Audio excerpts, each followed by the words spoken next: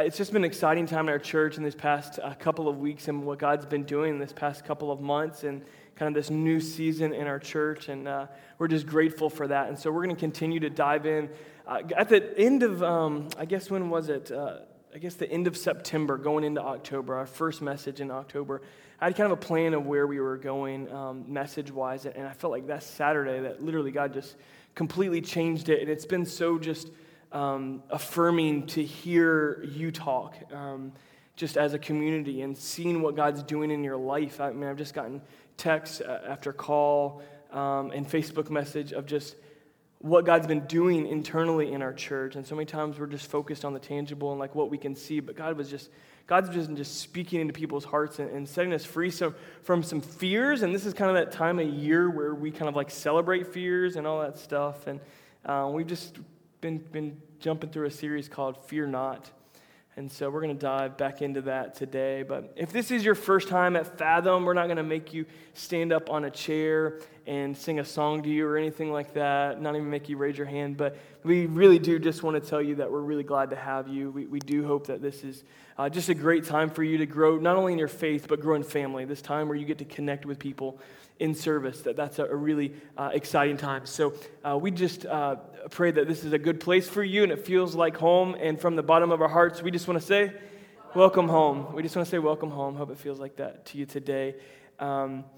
Years ago, I had this trip coming. I went to Australia for like 2.5 weeks, and on the way back, I remember it was awful. I mean, I'll save you all the gory details, but I stayed awake for like 48 hours. I don't know if you've ever done that, but it was terrible. I mean, it's one of the worst feelings I've ever had in my life, just exhausted, just want to throw up. I told somebody I'm probably going to say the word vomity in my message today because that's how I felt coming back, because I just felt so terrible. And I remember hopping on the flight from LAX to Charlotte, and we were coming down to Jacksonville.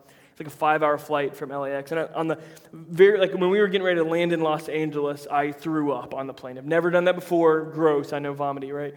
But I threw up on the plane. We hopped on the next plane to go to Charlotte, and I sat next to this girl who had an intense fear of flying. And I don't know if you've ever sat next to someone on a plane who has an intense fear of flying, but it's not exactly a pleasant experience. Like, you begin to get super nervous. And when you're already vomity, right, you're going to start saying the word with me, vomity. I'm just making that up. When you're already feeling like that, it was awful. And she was ripping my arm to pieces. As we were there, she was like an artist from Hollywood and a young gal, and she was just so terrified of flying. Anybody else terrified of flying? Some of you can just have a support group for that. We'll get one of those together, but. She was just dealing with this, and I just remember as the conversation, as she began to kind of mellow down, I think she had taken some slight medications of some sort to chill out and had a couple of drinks to chill out a little bit. I remember just as she mellowed out a little bit, she began to kind of want to have conversation, and all I wanted to do was sleep and die. I just want to roll over and die. She's wanting to have these deep conversations about why I went to Australia and just really deep conversations about faith and calling, and here I am coming off this 2.5 week mission, and here I am on this thing where I'm feeling terrible, and I have this opportunity to share, and literally I don't want to hear it, and I'm not all about it right then. I'm just a bad pastor at that point. I'm just exhausted and don't have it, and so there was this giant hurdle, but I remember just kind of something happened and began to fight through that, where I was able to open up and began to share just about the call that God's placed on my life and what it means to believe. And she really had no kind of God background, if you will, except for what she had seen in creation and in popular media. So it was this great opportunity to share the gospel. And I didn't close some deal that day. I didn't put one on the scoreboard, for those of you that think like that. But there was a great opportunity when I wasn't feeling it, to pour into someone that was ready and open and so vulnerable and might have even been a little tipsy. I don't know. But there was just an opportunity, and there was hunger there. There was a hunger beyond all that stuff, and a desire for truth and to know God right in the middle of her intense fears of flying. And I think those opportunities surround us constantly. Some of you are still battling different fears. You have to fight those on a daily basis. a fear of dying, a fear of your financial future, how it's going to all come to play when we haven't done what we needed to do to retire, and we're at that stage and we're like, what are we going to do? We've got all kinds of different fears that we might have, fears of you name it, you've got them. Fears of flying, fears of relapsing, you name it, we've got them. Fears of rejection, the list goes on and on. And God, we've been just pounding in this series that we don't have to fear, first of all, because God's present. Because he's present and he cares. And then last week, we really talked about we don't have to fear because we have each other. We looked at the story of Jonathan and David, and Jonathan looked to David when he is literally on the run for his life, and he says, don't be afraid. Basically said, I've got your back. I've got your back. And that's what the body of Christ is supposed to be. And we ended in a text last week in Ephesians chapter 6. The Apostle Paul wrote the majority of the New Testament, and he writes to the church at Ephesus. We call that book Ephesians, but it's really just a letter to this church.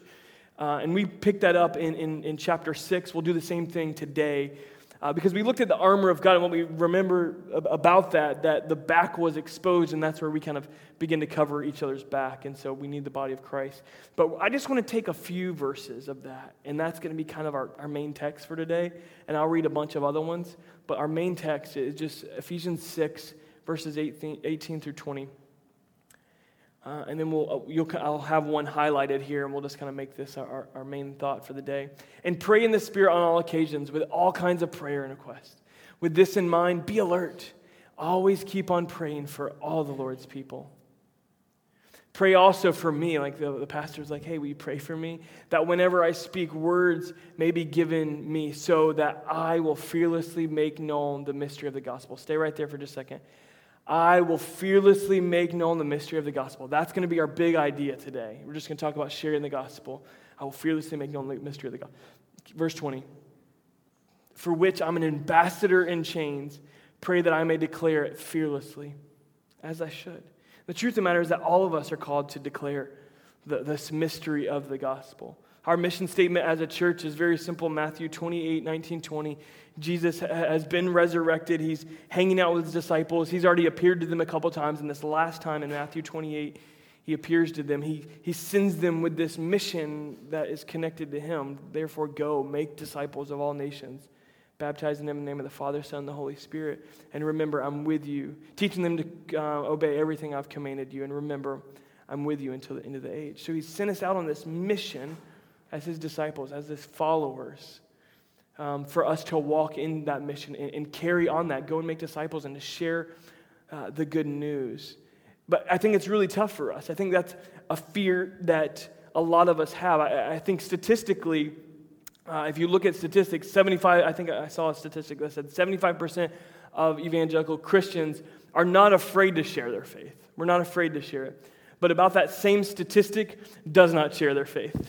So I wonder if it's the exact same people and it's only the people who are afraid that actually are doing. I don't know how that works. But there's 75% of us that say I'm comfortable sharing my faith. But then it's almost that exact same statistic, it's a little bit less, about 65 to 70%, that say I don't share my faith though. Like I'm not afraid, but I don't. Like so, how does this all connect? The truth of the matter is that we're really, I think, struggling with it. I think when we've been given a commission, a mission to go out and share, this word that's used here, ambassador, that Paul uses in verse 20, really means we think about that now, like an ambassador sent from the United States to Mexico. He goes and he, lives in Mexico, but he doesn't become a Mexican. Like he doesn't become nationalized there or get his citizenship there. He's just there on mission, on business. And the same is with us as we gather in this place and we're sent out into the world. We're sent to it. And so we don't settle into just the patterns of the world, but we're sent out on mission to carry the good news that we've received. And so to really unpack this today, I want to take that one phrase, I will fearlessly make known the mystery of the gospel. I will fearlessly make known the mystery of the gospel. And to do this, I kind of want to work backwards through it. So we'll talk about the gospel for a minute. Let's talk about mystery, make known fearlessly, I will. So I'm just going to unpack it backwards, if that's okay, and just take that simple idea, because I think this is something that you may not exactly be like super jazzed to hear about today, and that's okay. but I think it's something that we need to hear. It's something that we need to hear as a church. It's something that we as believers have to grab a hold of because it's an essential part of our being in creation is not only to worship, but to share that light that's been given to us. So let's talk about the gospel for a minute. There's a lot of places we could go to begin to unpack that, and I think the majority of you, if I asked you what the gospel is, you'd say, yeah, I know, and I'd say, explain that, and you're like, well, yeah, you know that one verse, right? And so we have difficulty describing our experience, right? We have difficulty kind of putting it all together, and we feel like we've got to be some theologian or some pastor, some great evangelist to share with our neighbor the love of Christ. And we feel like we've got to go over there with a track, and we've got this picture in our brain of what it's supposed to look like. Come on, no, you know you do. And you've like pushed those people away maybe before you knew the Lord. But we have this picture of what it looks like, but I think we've got to lock into what the gospel truly is, and it's very simple. I think most time in our attempts to make it easier, we make it way more complicated than what it is.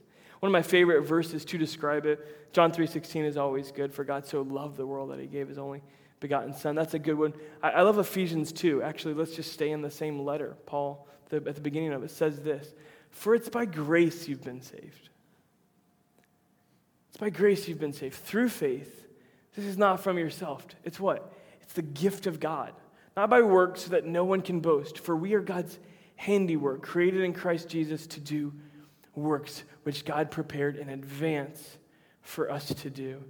I think if we just I highlighted a few that just help us to grasp it. And I think there's some things that God's prepared for us in advance to do this week, in the next 3 months. I think there are things for every single one of us that God has prepared in advance for us to do. And as we walk onto those encounters and we hear that all call at church or at school, there's someone that opens into a conversation that it's right there in front of us, and all we have to do is just walk into it. God's prepared them, right? We make it about all these great campaigns, and we make it about these big kind of conquests around the world, but really it's just being obedient and listening for what's right in front of us, right? It's right in front of us. So I broke it down just into a simple idea, and it all starts with grace. It all starts with grace. And grace and mercy are pretty easy to grasp with a simple explanation here. Mercy is us not getting what we deserve. We deserve hell. God doesn't give us hell. He gives us heaven. So in his mercy, or my son, does something wrong and he really needs to get in trouble, but this time I say, hey, bud, instead, you're not going to get in trouble this time. Just listen. And I just give him no lecture. So he deserves it. He should probably get it, but instead I show mercy in that. Or in a court case, they come before the judge, and the judge, we deserve that. We've committed this crime. We deserve that, but instead they let us off on probation or whatever it might be. Okay, so that's mercy. But grace is kind of the other side of that. It's us getting what we don't deserve. Where mercy is us not getting what we do deserve, getting the punishment that we deserve. Grace is the other side of that. It is where we actually get what we don't deserve. We don't deserve eternal life, but we get eternal life, right? And so my son, he makes just a C on his report card, and I go get him ice cream. Did he really work real hard for that? No, but I'm going to take you out to ice cream. Why? Dad, I didn't even do anything. I know. I didn't even do anything great. Yeah, I know. I just want to give you ice cream because I love you, and it's a gift. Most time we get gifts on our birthday or Christmas or something like that. It's just someone coming up to you and just giving you a gift any time of the day. Did you do anything for that? No. What's this for? Just thinking of you. And so I think the easiest way for us to understand grace is in that very simple terms. I think there's a couple words I want to highlight in this that I think it's really important that we grab a hold of. And some of us that have really thought that we understood the gospel, I think when we really begin to examine our walk with God, we realize that, man, it's really been about performance. It's really been about how I did on my report card, therefore God will give me the ice cream, right? It's kind of been that kind of game as opposed to it being a gift I receive. And I think that the first word I want to highlight is saved. And I've found a number of people who hey, I'm saved. Okay, what'd you get saved from? And just hell. Yeah, all right, but what'd you get saved from actually in this life? Did you did you have a realization that you were living sinfully? Like, is there a realization that you needed saving? Jesus put it very simple. The greater the need for a Savior, like the greater that salvation becomes in their life, the greater the need for that grace. And so I think the more we understand our need to be saved, the greater God becomes in our life. Every single one of us, I don't care how good or bad of a life you've lived, you ain't perfect. I promise that, and neither am I. So I think the greater we understand that we need to be saved and that Christ has saved us through grace, and then faith, that it's not, there's going to be days where like I question, God, man, am I even good enough? Oh wait, I just got to have faith in Jesus and have faith in the grace. It's not a matter of whether I'm good enough. And we begin to get our eyes all on ourselves and not what God's done for us. I think the simplest picture that we can give is what Paul gives here. It's the gift of God. It's the gift of God.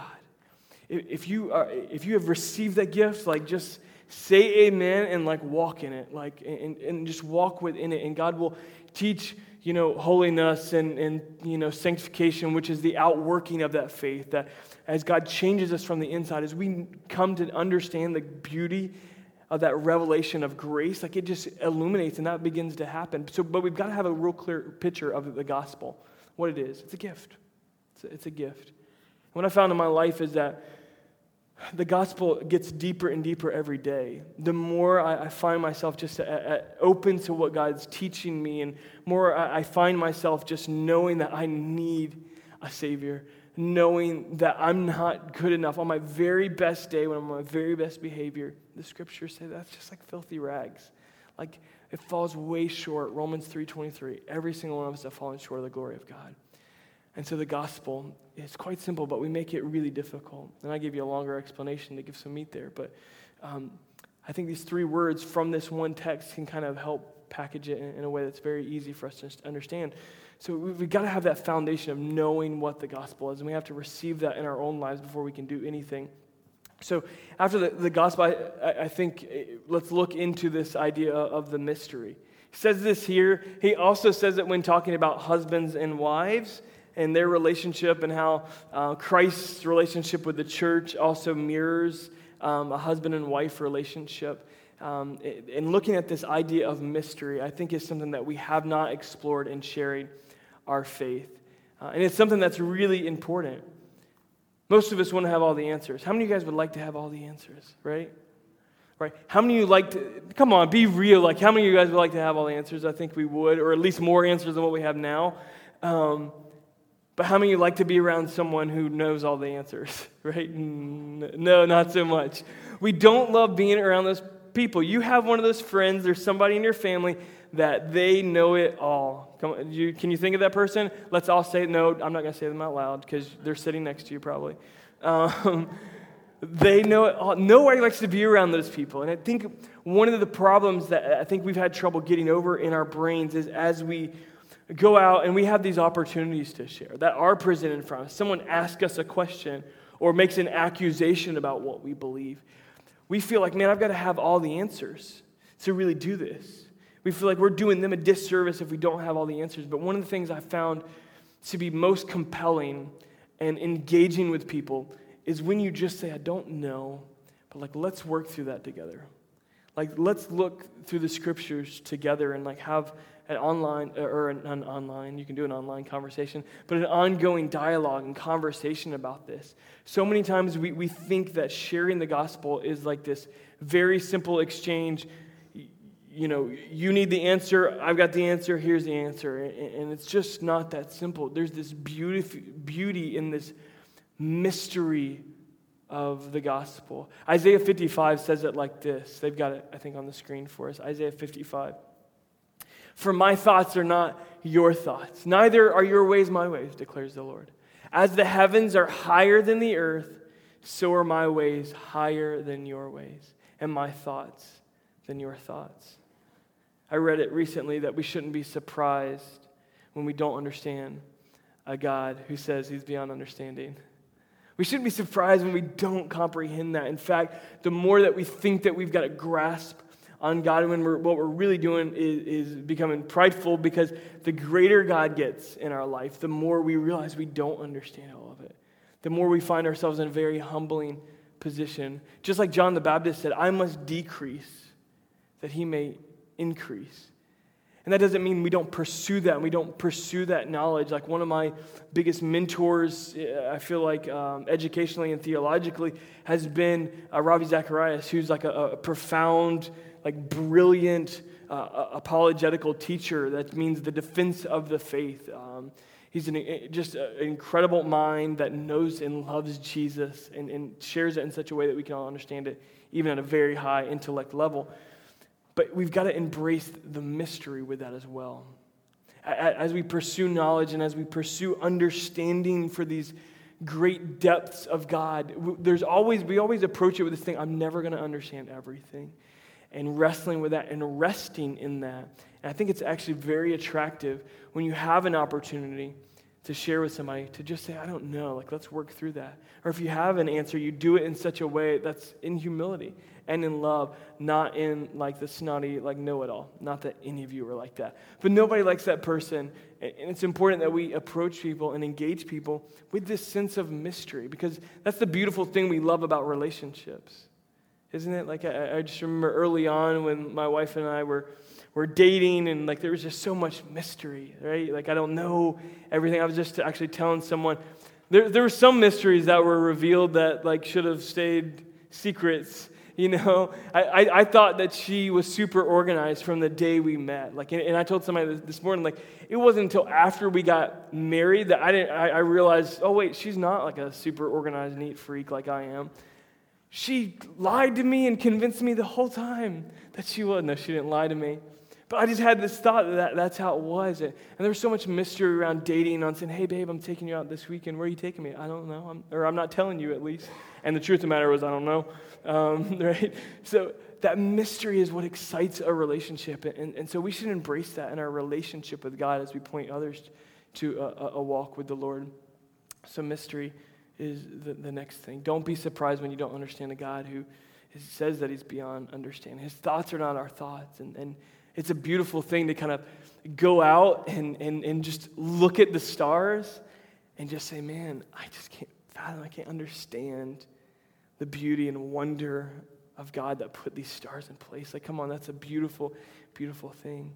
So the gospel, the mystery. I will fearlessly make known the mystery of the gospel. Let's talk about making known. Because that's, I guess, when the rubber hits the road.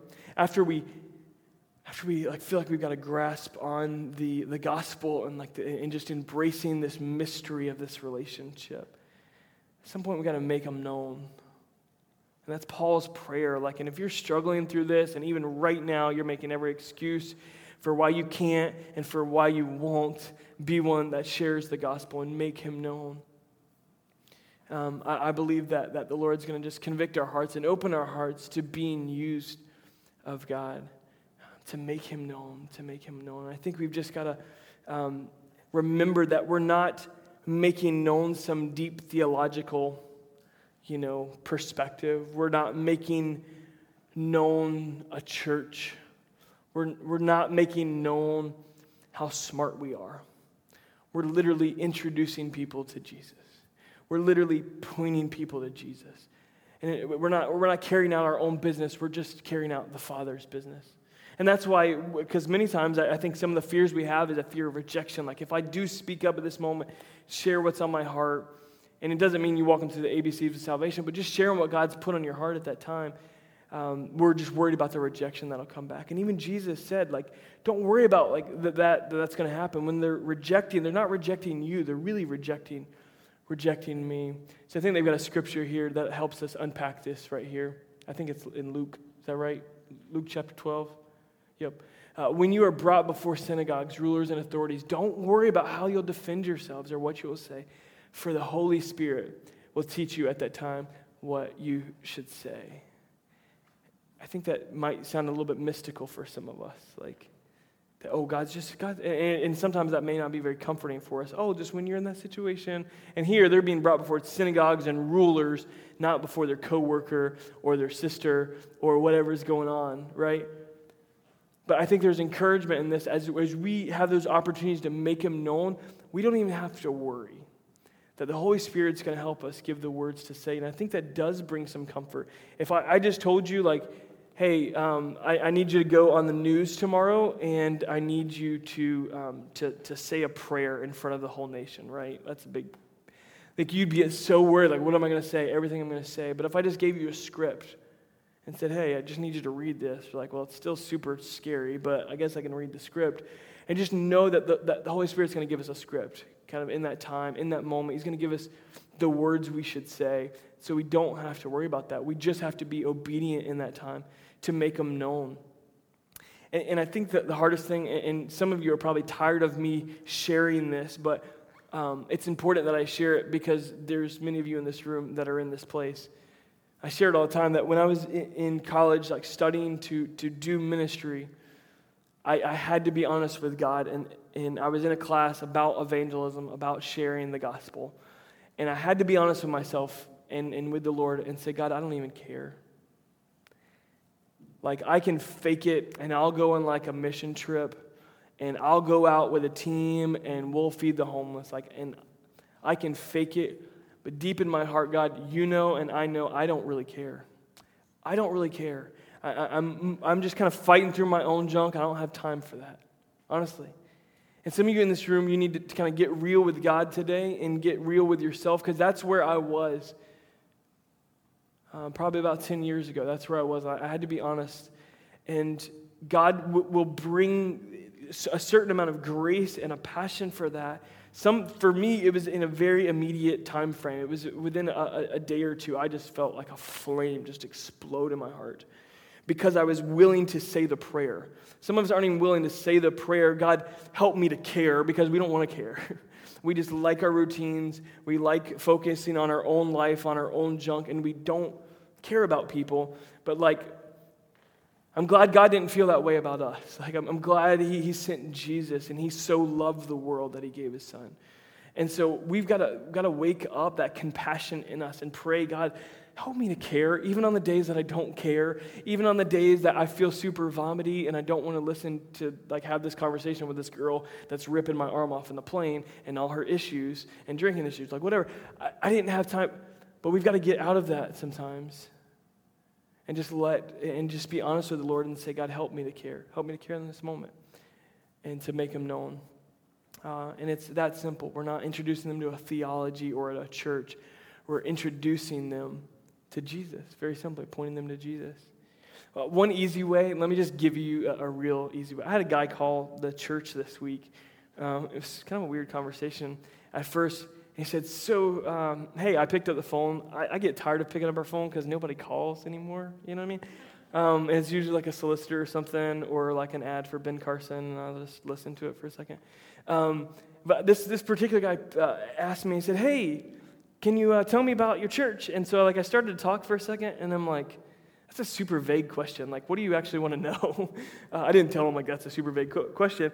But I was like, can you be more specific about what you want to know about our church? Like times or about Jesus? Like, what do you want to know?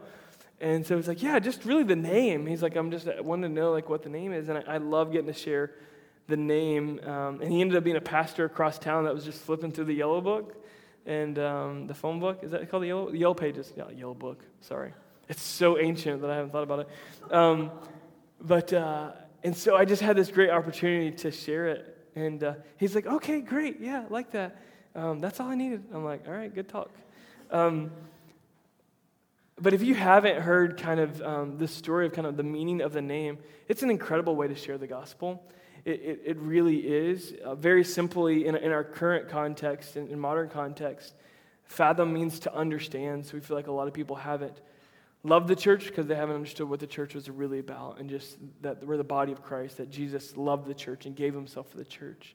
Because there's a real movement where people are like, I love Jesus, but I hate the church. And that's not how Jesus feels. Jesus loves the church, gave himself for it.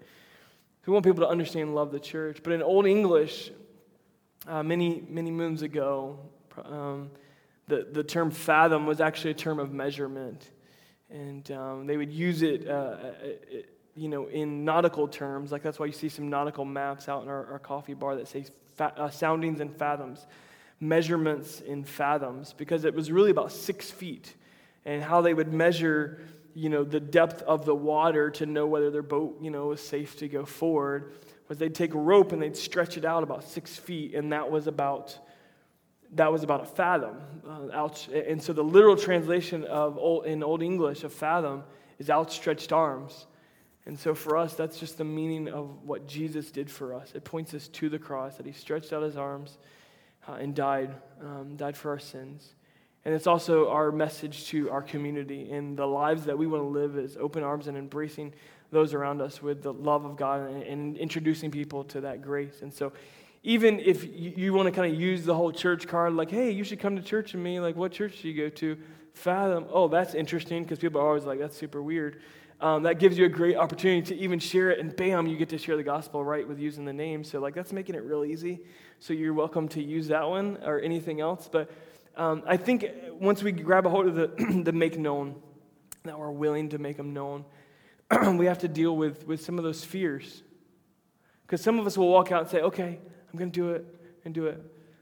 And then we're going to find ourselves really, afraid when that opportunity presents itself. I will fearlessly make known the mystery of the gospel. Let's talk about fearlessly.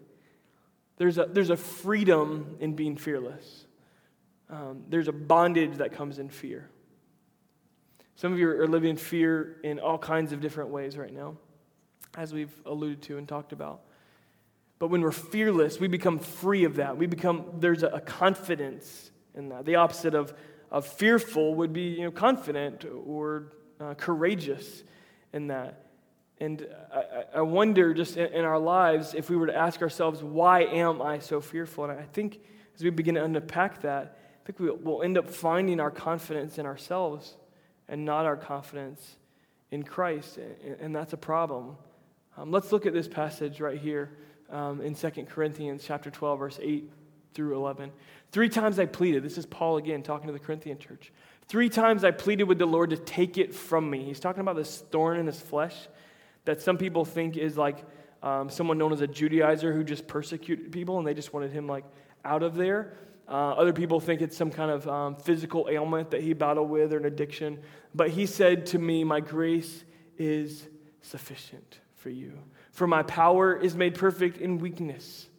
Therefore, I will boast all the more about my weaknesses, so that Christ's power may rest on me. That is why, for Christ's sake, I delight in weaknesses, in insults, in hardships, in persecutions, and difficulties. For when I am weak, then I am strong. Not when I have it all together and I'm strong, then I'm stronger in Christ. No, it's in our weakness that we're made strong. And so if you walk out of here saying anybody but me, God, or if you're battling with that and that moment comes on, remember your faith and your confidence and your fearlessness doesn't come from some deep place inside of your heart where you just have a face-to-face with God and say, I'm not scared anymore, I'm going to do it, and then go out there. Or I got super educated and now I can do it. No, because then you're just putting the focus all on yourself. It's really, now I've got educated, now I have confidence now, and it's about the strength as opposed to just walking and living, continuing to learn, but always being humble and rejoicing, as he says, in delighting in weaknesses and insults. Because it's through that Christ is made strong and his power rests on us in that time. Do you want to do it by yourself or do you want to do it with and through God? I think all of us would say with and through God. And so know that. That's why we don't have to be fearless. Not only because he's present and he cares for us, but we have each other, sounding board where we can say, hey, Marcus, I'm going through this thing. I'm talking to this guy, and you've got a similar background, and I don't know how to unpack this for him. He's hit me with some questions that I don't know. We can talk those things out in community and then go back and be able to pour into people's lives. But I think the fearlessness doesn't come from some deeper place in our hearts. It comes from putting our life solely and firmly on Christ, because it's in him that we find that strength. I will fearlessly make known the mystery of the gospel. I want to wrap up today on just this simple phrase that it kind of ends with, or begins with, I will. I will. I was reading through the book of Isaiah, Isaiah chapter 6, actually, think it was Isaiah 6. And they have this great kind of, God needs someone to share something. He needs a prophet to share something to his people who are kind of acting a fool, just to put it commonly. Kind of acting crazy. And God needs someone to share a message with them. Share some truth with them. They may like it. They may respond to it. They may not. This person doesn't know. This prophet doesn't know. But the scripture says, who shall I send for me? Who will go for me? In fact, I wasn't planning on this, but I want to look it up and read it because it's so powerful for us today. He says, who will go for me? And Isaiah very simply responds, here I am, Lord. Send me. Here I am, Lord. Send me. Let me find the passage here. In the year that King Uzziah died, I saw the Lord seated on a throne, high and exalted, and the train of his robe filled the temple. Above him were seraphs. It's like an angelic figure. Each with 6 wings. With 2 wings they covered their faces. With 2 they covered their feet, and the other 2 they were flying. And they were calling to one another, holy, holy, holy is the Lord Almighty. The whole earth is filled with his glory. Is full of his glory. At the sound of their voices, the doorposts and thresholds shook, and the temple was filled with smoke. Listen to what Isaiah says here. Woe to me, I cried. I'm ruined, for I'm a man of unclean lips, and I live among a people of unclean lips. And my eyes have seen the King, the Lord Almighty. Once we've been marked by the gospel, we're different.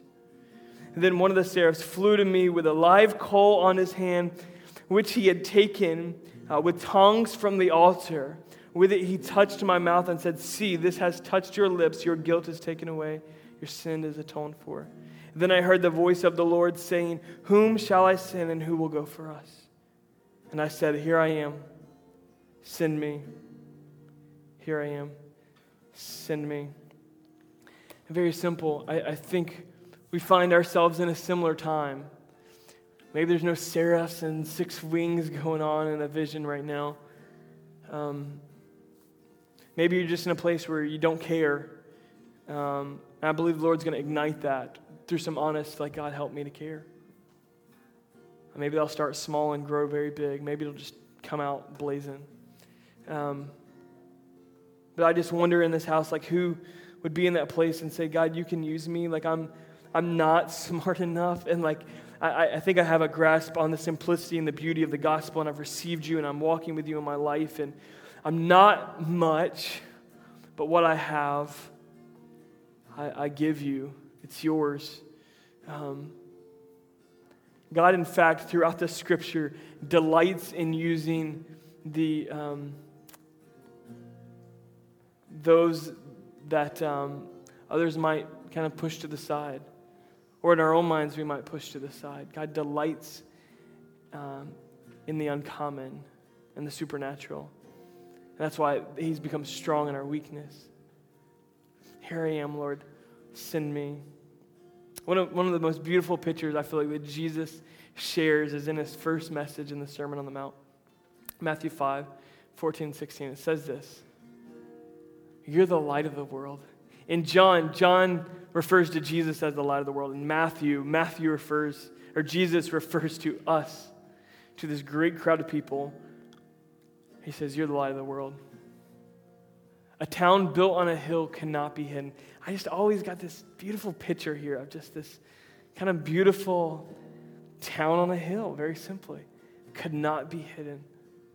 It's on top of a mountain. Neither do people light a lamp and put it under a bowl. Instead, they put it on its stand. And it gives light to everyone in the house. In the same way, let your light shine before others, that they may see your good deeds and glorify your Father in heaven. Over the next several months, we're going to present great opportunities to do good deeds. We have an event called Here for Good where we're going to go out and serve the community in all kinds of different ways. We've got Buy a Tree, Change a Life coming up, and it's just going to be a constant just opportunity to just pour into our community and connect with our community. Lots of good deeds, raise lots of money for very worthy causes. Lots of good deeds to be had, but I want us as a people to live And whatever house that we're going to, we can multiply the influence for the name of Jesus and making him known if we will not put it up under a bowl. And the one thing about that, like when you have a candle, like if I were to come over here and do this will probably burn some. Yeah, I'm not going to do that because I'm not stupid. But if I were to come over and close it, what happens? Puts it out. And so some of us in our life, we're wondering like, man, I used to have this nice little light going, this little light on mine, I'm going to let it shine. And then for some reason, it's kind of dying on me. It's flickering, and it's a trick candle that comes back up every once in a while. They did that for me for my birthday. I was so mad about it. I wonder why it's going out. I don't understand. God, there used to be this real passion and desire for you, but I wonder if it's because we've just been putting a bowl over it. We haven't been letting it out. We haven't been letting it shine. And it's not some fancy formula. It's just an openness and a very simple, like, woe is me. He says, I'm a man of unclean lips and among a people of unclean lips. But God, here I am and send me. Just use me. I'm not much, but you can use me.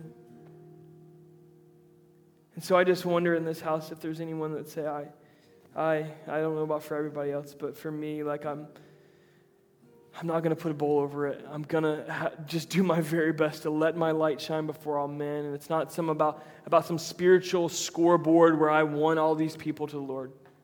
That's great. That's great if you do, but the scriptures say that one will plant and another will harvest, and it's the Lord that makes them all grow.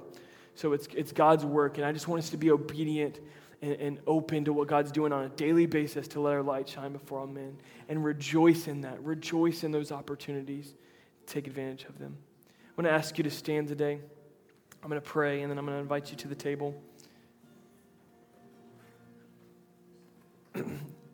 God, I thank you for your word today that breathes life into the dead parts of our heart. God, I thank you for the truth of the gospel that we just get to enjoy. We get to enjoy the gift and receive the gift today. God, if there's anyone in this place who has not received the gift or has received some mutated form of the gospel, I pray that you would bring clarity and revelation into their heart. That we need to receive, God, just the gift and have faith in the grace that you've offered us. That we didn't deserve it, but you've offered it. We receive it today. God, for many of us in the house, God, it's not that we don't want to. It's not that we're even afraid to. It's just, I don't know, there's something that happens between what we want and what happens. And maybe it's the busyness of life. Maybe it's just excuses. But God, help us not to get to this place where our light has been extinguished and we can't be the city on the hill that you've called us to be. We can't let our light shine before all men. We can't let that light fill the whole room. God, I pray that you would raise up men and women of God who will let that light shine in the workplace, in their homes, that some might be filled with those that are lost and don't know you, God. In every place that we go, let our light shine before all men.